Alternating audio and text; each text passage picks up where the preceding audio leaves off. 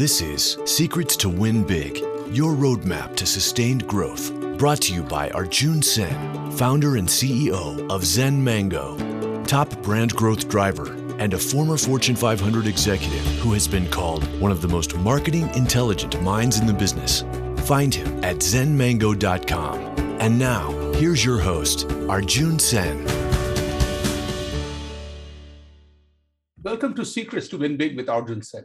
Hi, this is Arjun. And I have the best seat in the house because I get a chance to talk to leaders from all walks of life and all over the world. The reason the all walks of life are very important is because each one of our life's journeys are different, our starting points are different, and our end destinations are different.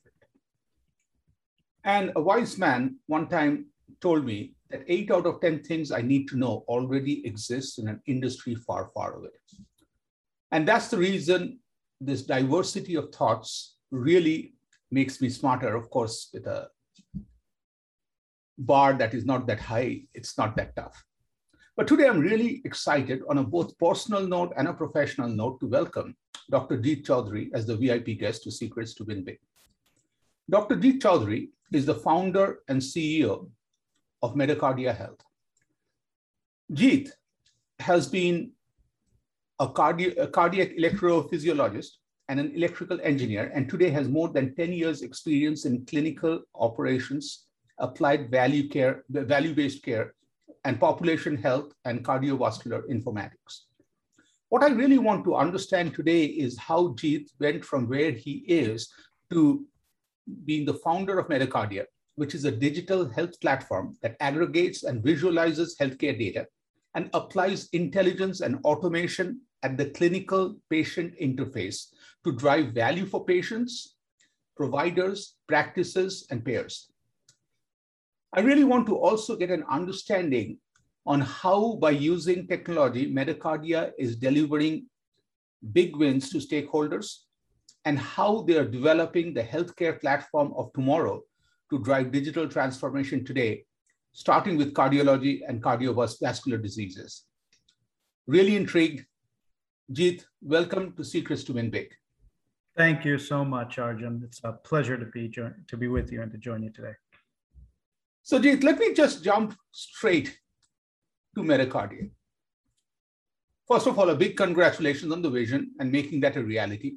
So first of all, how did this journey start? Wow, that's a great question. I think this has slowly been smoldering in me for a while, but there was certainly a coming into alignment of personal and professional influences and winds, both tailwinds and headwinds, that set me on this path. I can think back to even in my late teen years and early 20s as an engineer with designs on entering healthcare.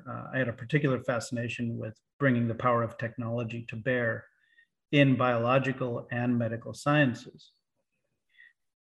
Fast forward to the subsequent realities of medical practice using traditional EMRs and other siloed databases, and even papered records at times, made it very clear to me that there had to be a better way to get access to the data I wanted, as well as the data I didn't realize I needed, so that I could provide the care I felt my patients deserved. And so I started designing an interface that could show all this information, but it was still somewhat static for me. And I needed to discover the true purpose still and value of what I was imagining the platform could be. And quite coincidentally, this all came to a head back in 2017 when my mom ended up needing surgery. The reality was that due to the somewhat sudden nature of the problem, she didn't really have the time to know with confidence the specifics of the problem she faced or the surgery she needed to undergo, but she knew she needed to simply accept it and undergo the procedure or risk being handicapped. And we've all faced that situation before, leaving the doctor's office with more questions than answers, feeling somewhat at a loss, and having to simply accept whatever comes next. It's a level of trust or faith that's truly unprecedented when a stranger asks you to put your well-being, your body, your life in their hands. So mom did fine, But I realized then that the missing element in Metacardia was intelligence and automation. Automation would give the docs back the time they needed to spend with patients. So people like my mom actually have a chance to ask questions and gain an understanding of their health or illness, or allow those docs to see more patients, which is another major issue we face in the US and across the globe, access to healthcare. But embedded intelligence would allow clinicians to provide the best care, and through that, earn the trust of their patients and radically improve the experience of care for patients and providers, as well as be true ambassadors in the community they serve and representatives on behalf of the organizations within which they provide that care.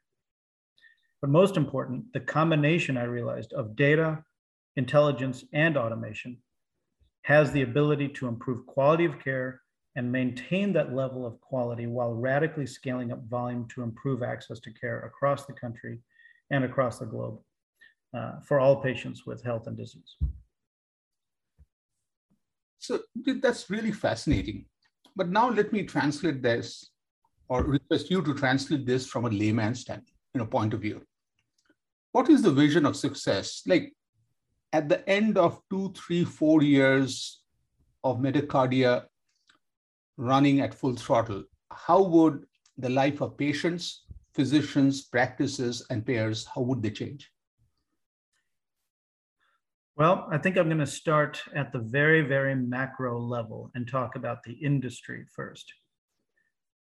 The vision of its success is that healthcare as an industry transitions from being one of the least digitized industries to one in which digitization is at the center of how we maintain and act upon data.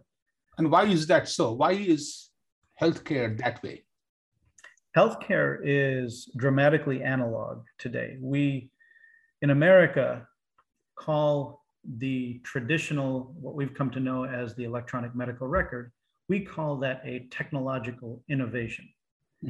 And yet we don't realize or don't recognize that glorified relational database is itself non-functional, and organizations throughout the country and across the globe have to hire armies of human beings to actually operationalize that so-called technological innovation. Wow. So, yes, as I'm listening to you, I'm sorry, like this is just hitting me. A credit card company knows more about me than my doctor knows about my health. that is the absolute truth. So how are you changing? Like, how would it change? Like, I have been a patient. So how does that change the life of a patient and then a physician and a practice?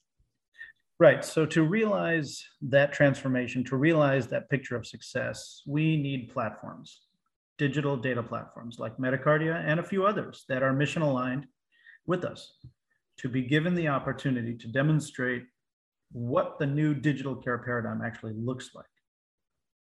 And it's important to understand that digital care doesn't mean impersonal, robot-driven, computer-face care. Rather, that data is continually being analyzed to keep people healthy and providing their personal relationship with the doctor that provides their care, the value to empower that physician to be the true confidant to that patient that the patients expect and feel that they have in their provider or in their doctor or in their nurse practitioner or the PA. What it means is using data and analytics to provide true health care rather than sick care. What is the difference? What is true health care versus sick care? What's the difference? Sure.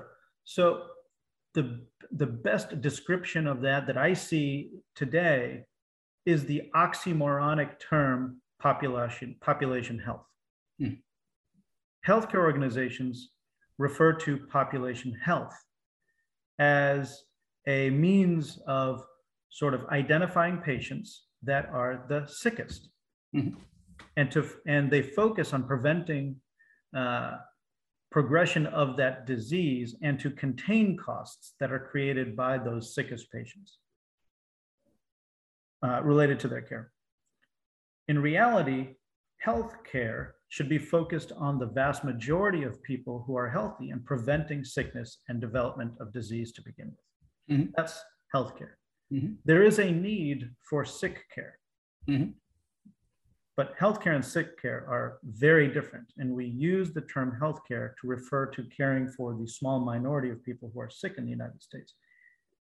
And we ignored the big, vast opportunity of keeping people who are healthy and improving their health. Wow.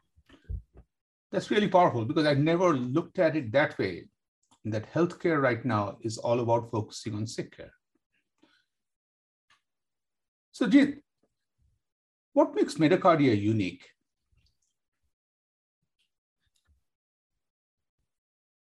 At Metacardia, we don't believe in the no-win scenario. And we don't believe that in order for some stakeholders to win, that others have to lose. So we are not a small niche product that is tailored to one or maybe two target audiences. We're addressing the needs of the patients, the providers, the practices, and payers all together so that it's a win-win-win-win. So maybe what's most unique about us as a startup is that we have this anti-startup mindset right now. We know we're thinking big, some would say way too big, and yet it resonates with everyone we talk to, from patients to providers, to investors, to insurance companies, and yes, even to the large healthcare networks and organizations that recognize that digital transformation and data-driven healthcare is the true solution that will enable us to actually transition into value-based care, which is the reimbursement model that we are moving into. Currently, we're in a fee-for-service model where the work that is done by doctors, irrespective of the quality and the outcomes, is reimbursed. But if we can use data and knowledge that already exists and harness the power of that and put it in the hands of the doctors and put it in the hands of the patients, then what inevitably and invariably falls out is the highest quality of care. We contain costs. And as we solve this problem in cardiology, we then transcend disease verticals with our architecture and deploy it across healthcare. So we're thinking far, far bigger in a very vast scale for a small startup. But we have the clarity of vision that provides the wind in our sails, and we think we're gaining a critical mass of followers as well. I love the clarity. I love the bigger picture. But my grandma always told me how you eat an elephant is one piece at a time. So now let me ask you a very layman's level, simple question. Once Metacardia exists, how would it impact Dr. Jeet, one individual physician? And let's say Arjun was a patient of yours, that patient individually. So how would one doctor and one patient's life change? I think the first way that it would change is that I would immediately have a vast awareness of information about you presented to me, the things that I traditionally would want to see, but also the things that I didn't even realize that I needed to know about you. And it would present them to me rather than me having to take the time to look for all of that. One of the descriptions I recently heard or analogies was that healthcare was like archaeology. You're constantly digging. You never know if you'll find something and what you'll find and then what to do with it. Well, as a patient, you don't deserve to be put in that position. You expect that that your physician will be prepared with the information that they need to provide the service that is perhaps the most valuable of all services: care for your well-being, care for your life, care for your body, care for your health, care for your mind and soul. So the experience is one of knowledge exchange, one of being informed. Secondly, that exchange is between me and you, or me and the patient, rather than me facing a computer while the patient is sitting to my side or even behind me, while I am trying to listen to them, trying to give them the sense that I'm paying attention while I am looking up things in the computer and typing things in.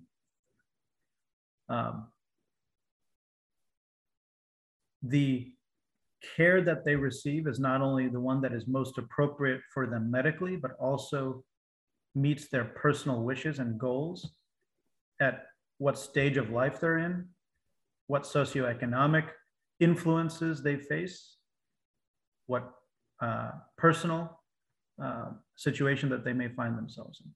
Because we have the opportunity to investigate all of those other influences that are actually the true determinants of health for patients. The social determinants of health are what actually dictate a patient's outcome. I can provide somebody advice and I can prescribe medications, but if they have to take a bus in the middle of the rain to go to the pharmacy, the reality is that they will not get the benefit of the so-called prescription.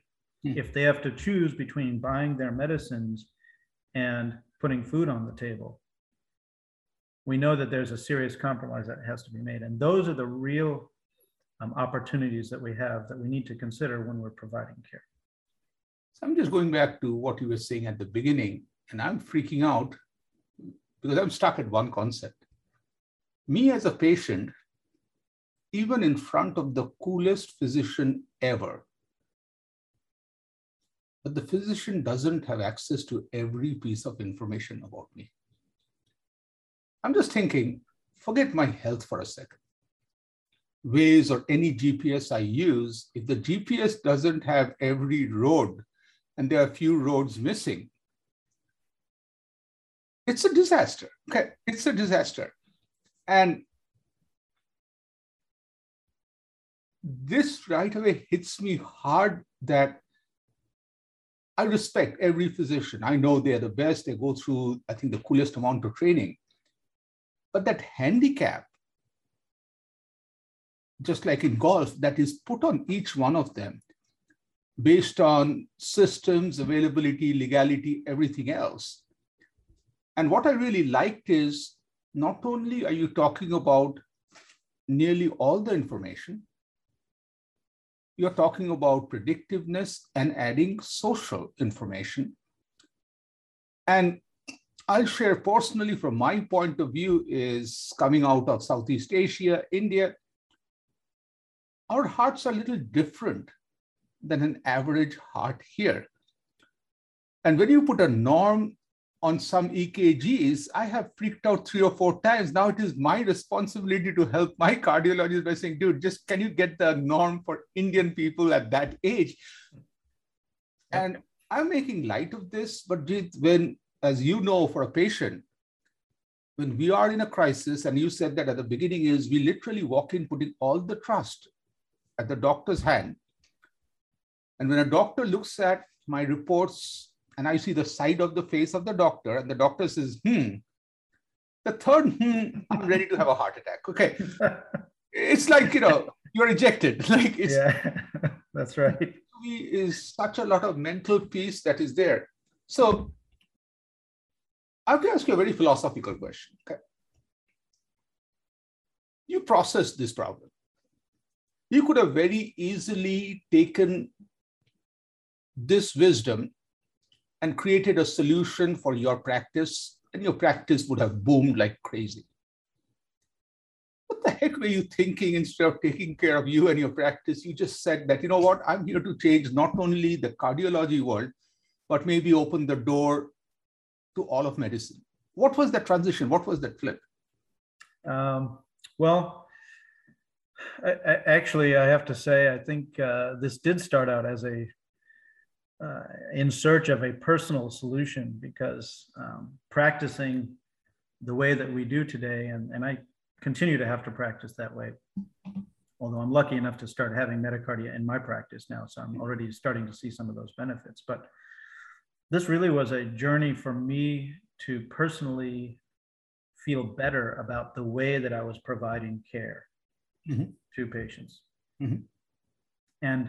And you know, I think we all have things that we sort of fixate on through the course of our days, or through the course of those repetitive things that we do, that comprise our day-to-day lives. And one of those things was the way that I felt coming out of the room when it may have been something of a hurried visit, or it was a brief visit for something that might have been trivial from a medical perspective, but you know, still could have been quite alarming or unnerving at a minimum to the patient, and perhaps may have translated and resulted in a dissatisfying experience for them. And certainly it was dissatisfying for me. And it really was, I was at that point where I was starting to experience disillusion. And it was that realization that I don't want to come out of the room feeling that way. Mm-hmm. I don't want patients coming out of those exam rooms feeling that way.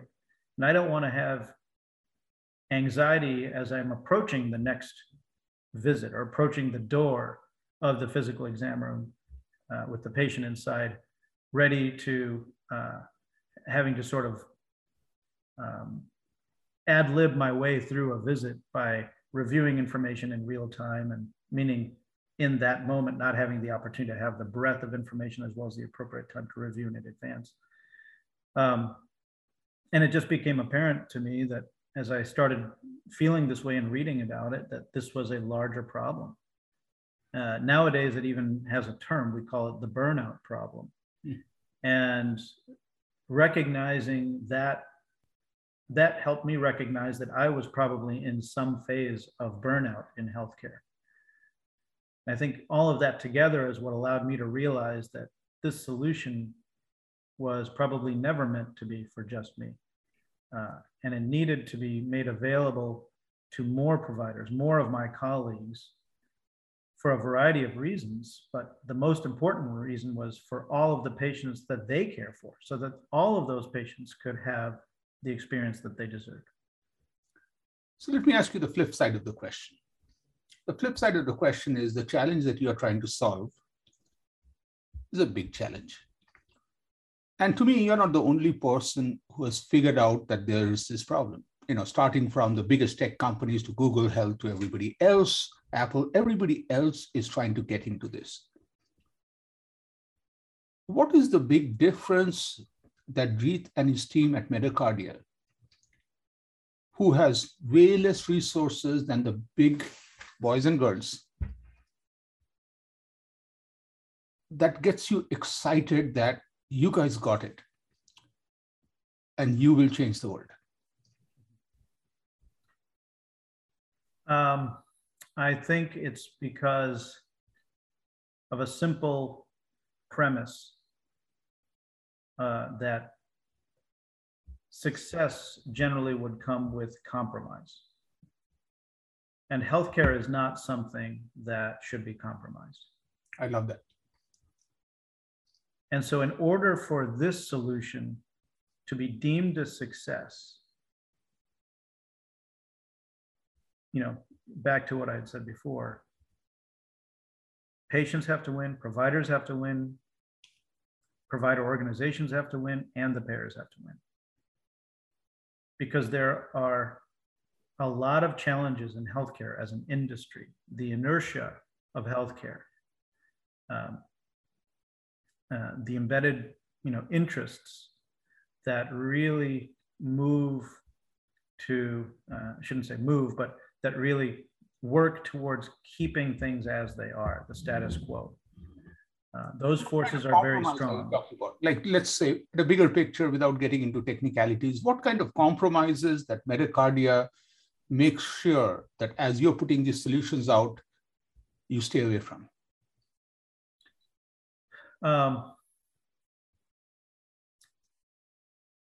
First, we don't want to be a solution that only addresses the needs of one or two stakeholders, as I briefly mentioned.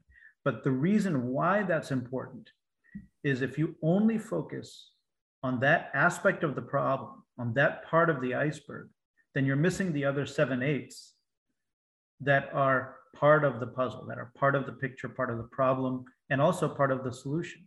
Mm-hmm.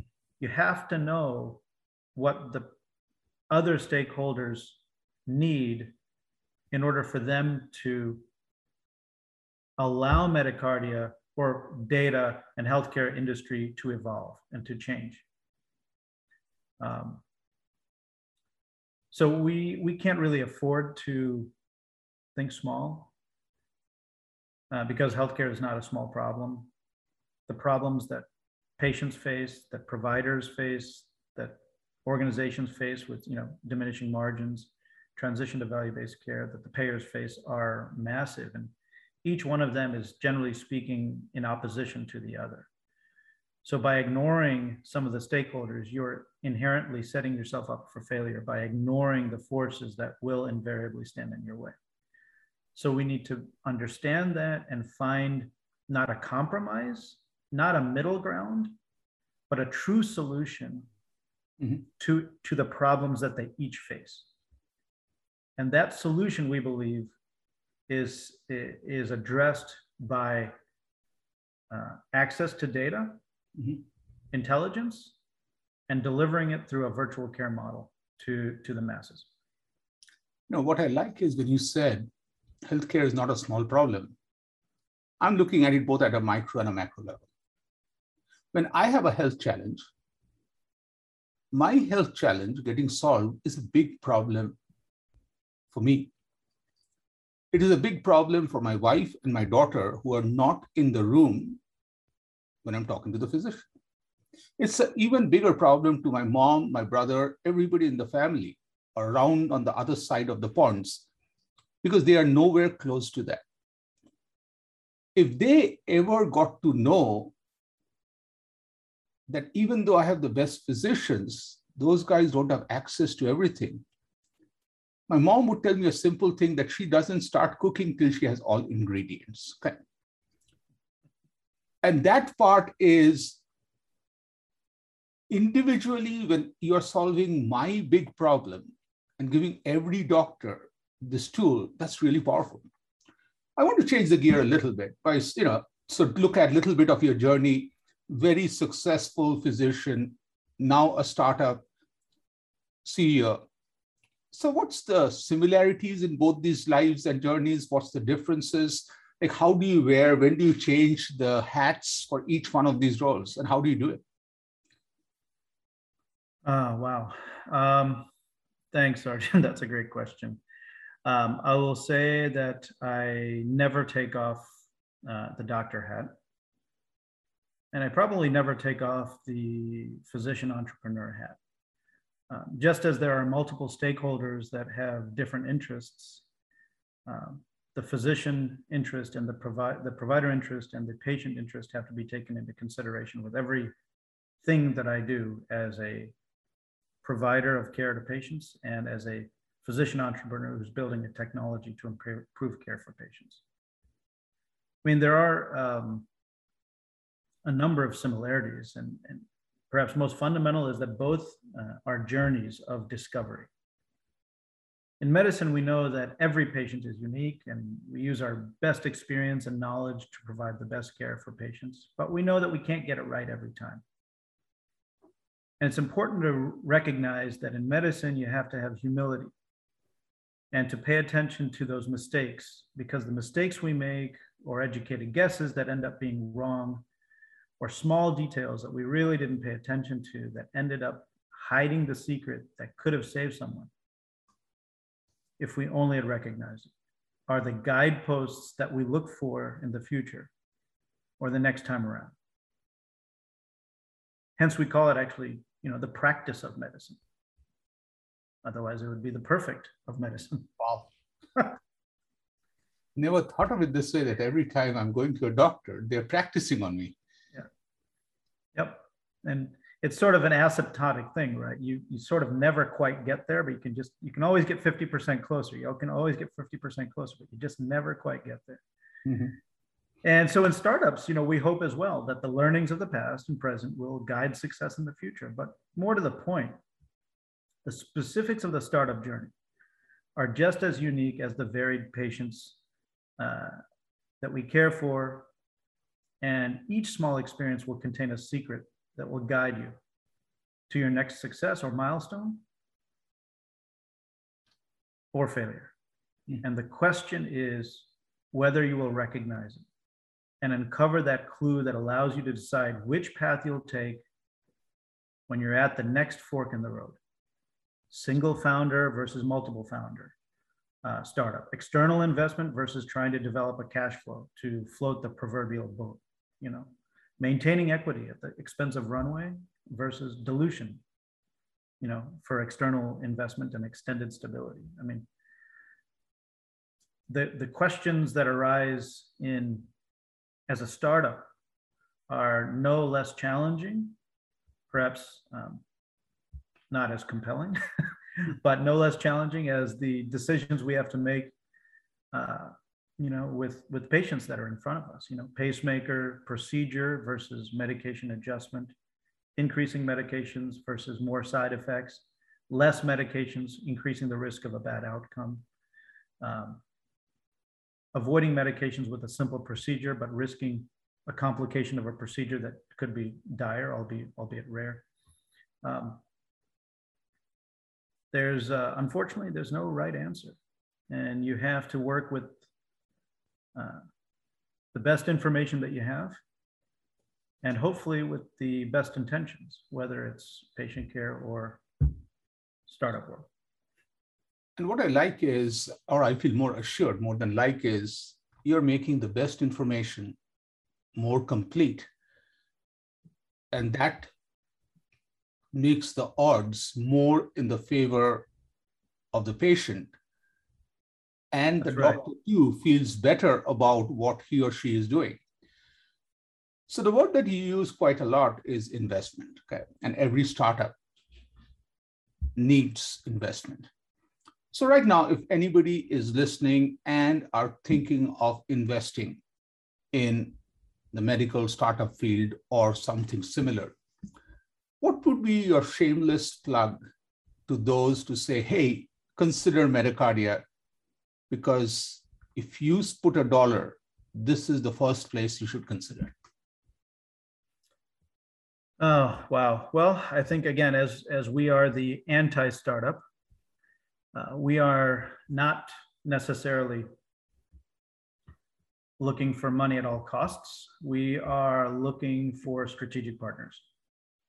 And those strategic partners have to be mission aligned with what we're doing, whether it is a strategic technology partner who wants to help forward the platform, or it's a strategic investment partner who sees the vision, understands the vision, and feels that this might be the very best use of any $1 that they could ever have.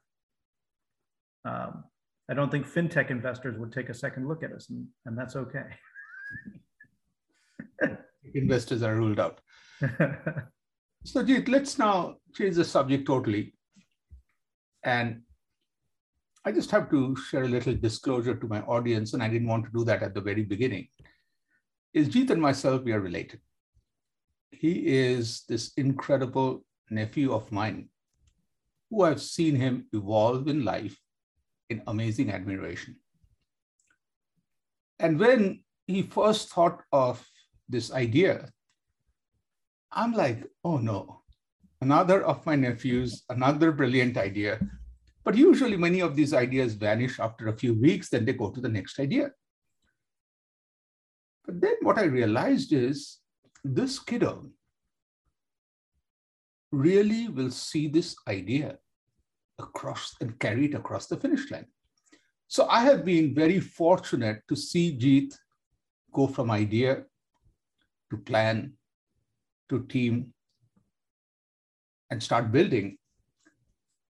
And what I have been amazed is everything Jeet was sharing today, that passion to make an impact. And when he talked about compromise, what I loved was, as a patient the promise he's making to me individually never gets diluted as he wants to make this big solution worldwide. So the reason I'm setting this up is, Jeet, I'm very impressed with your wisdom, and I'm very fortunate to have had an amazing seat in the house as I started, as you've evolved.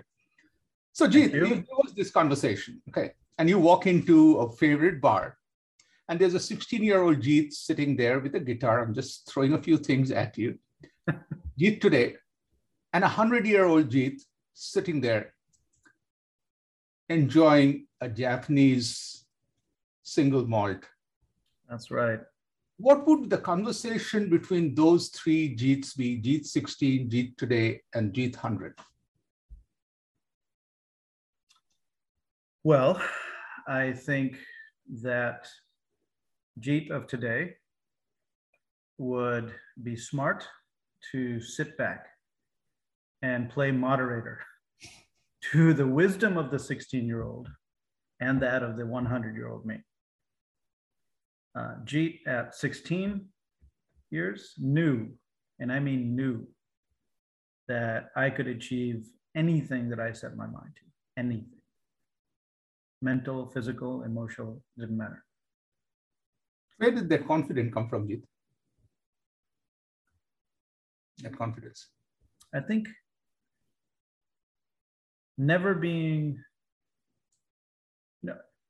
raised in an Indian family, you have so many uncles and aunts and brothers and sisters who are your cousins and people who are parent-like beyond your immediate parents and nuclear family. And from my mother to the expanded family beyond the nucleus of over 100 relatives, I never heard once that something was unattainable or unachievable, or that there ever was a limiting force, a glass ceiling, a barrier that couldn't be crossed, a distance that couldn't be traversed, a height that couldn't be reached. And I was surrounded by family members who didn't just say that, but they lived that. They lived that. And my mother is the ultimate example of that, with my dad passing, when I was only 5, and of heart disease, and she didn't even have a driver's license or a job, and she had to raise 2 children, and she did so with a struggle, but always with grace, and always kept the eye on the prize for herself and for us. We were her prize, so to speak. So she kept the eye on the prize, and made sure that there was never anything standing in our way. And as you know, in our culture, that is embodied by Ganesh. And so she, the clearer of obstacles. And so that was the way that she lived her life every day for us. So let's go back to the conversation between because I had to pass on. Yeah, there's 84 years between these guys. And so Jeet of 100 would hopefully be wise enough to only offer lessons that he had learned through those years to further enforce that truth. Because the only limitations or barriers are those that we create for ourselves. Mm-hmm. And then back to Jeet of today, the least knowledgeable of the 3 would just take notes and grab some nuggets of wisdom from the 2 of them.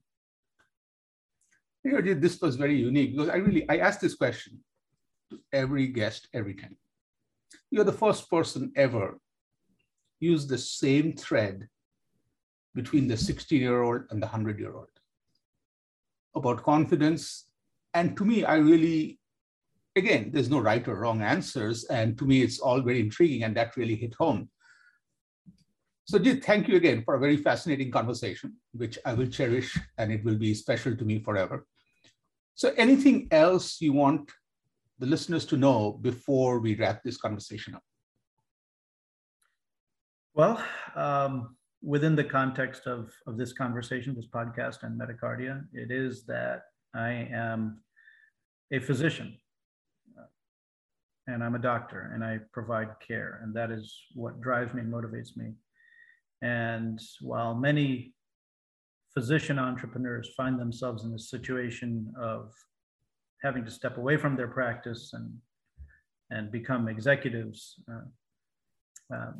there may be some of that I have to reconcile with as well. But what I'm looking forward to one day is being able to just practice medicine with Metacardia in front of me and give patients the care that they deserve.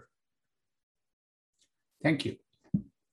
And you answered every question I asked. Is there anything you want to ask me to put me on the spot?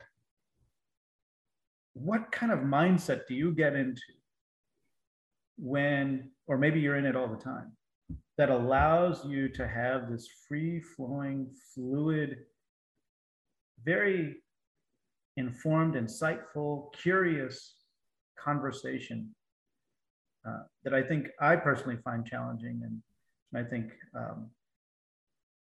that I personally find challenging? Okay. So there are three parts to that answer.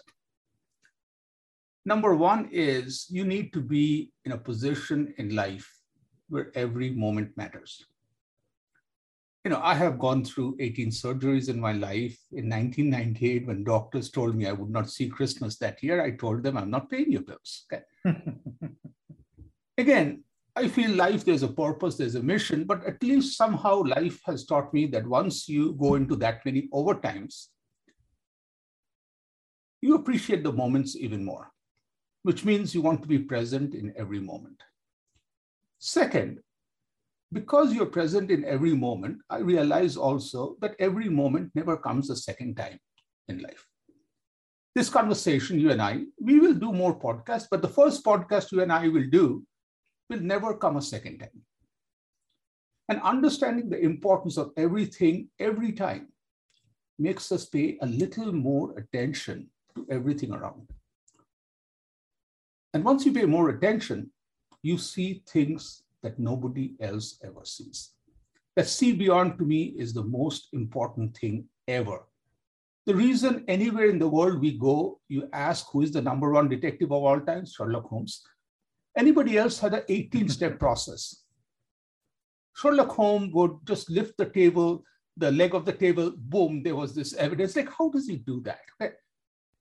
It's all about not following the process. There has to be a process and a framework, but then breaking that process is very important. But the final thing is what you alluded to, is trusting yourself. Okay. I always look at myself that there are times I made a fool of myself based on what I said, but none of them got me out of the game. Which means I really must trust myself to say what I want to. Yesterday, I was speaking at an event at Chicago, and I was showing a slide about Chipotle's sales from 22 years back, when the projector, whatever it is, the screen froze. And this came to my mind, and I said it. I said, I was supposed to show some slides, and I thought I got it cleared by Chipotle. Looks like it wasn't cleared by Chipotle, guys. Okay?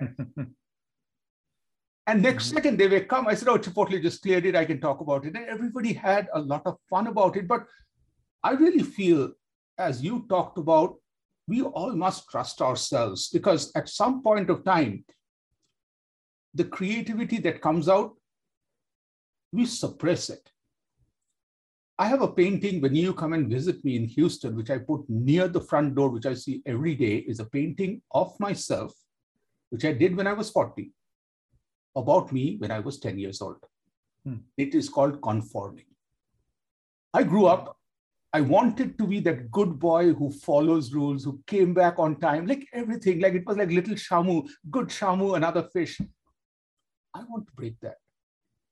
At the end of the day, I want to be Arjun, and you're the best Jeet you are. And I really think, in my humble way of trying to answer the best I could, those are my answers, Jeet. Hopefully that helps you. Yeah, that does. I love that. Conforming and recognizing that may be what needs to be broken. Totally. Because and trusting yourself, which is what it came down to. Yeah. You have to trust yourself. And that's what you're doing, is you don't want to be another physician, But what I really liked in your answer is at the end of the day, you want to do all these, let the world run more Metacardia. You want to sit back, enjoy Metacardia to be a better physician. That's the reason you built it. It's a very simple thing. You're the person building a better guitar, so you as a guitarist could enjoy the guitar. So that's it. Right. Yep. So thank you, Jeet. Truly appreciate this conversation. Thank you again, Arjun. This has been a wonderful, wonderful hour, being illuminating for me. It released some of my creative thought processes, and I think through the process, I've learned to trust myself. Absolutely. And for every one of you who listened to this conversation, I really would hope you listen till the end, because what was very unique, even though I know Jeet and I thought I knew, there was something more I learned. Some of us get into startups for different reasons. Some get there because we don't like what we are doing. Some get there because we want to make that obscene amount of money, just like Facebook and everything else. But then there are people who are authentic and genuine, who want to create a startup to solve for a problem so they can go back to what they do and enjoy doing it even more. Jeet talked about being a physician, and that's where the whole loop ends, where Metacardia will be running and everything else, and Jeet will be the cool physician making an impact with every patient every time. Thank you all. Truly appreciate sharing these conversations with you. Happy listening. Until next time, when I get you another conversation with another leader, but this will be, I promise, tough to beat. Thanks again, Jeet. You've been listening to Secrets to Win Big with Arjun Sen, founder and CEO of Zen Mango, top brand growth driver, and a former Fortune 500 executive who has been called one of the most marketing intelligent minds in the business. To learn more, visit www.zenmango.com. Share this podcast with your friends and subscribe wherever you like to listen to podcasts.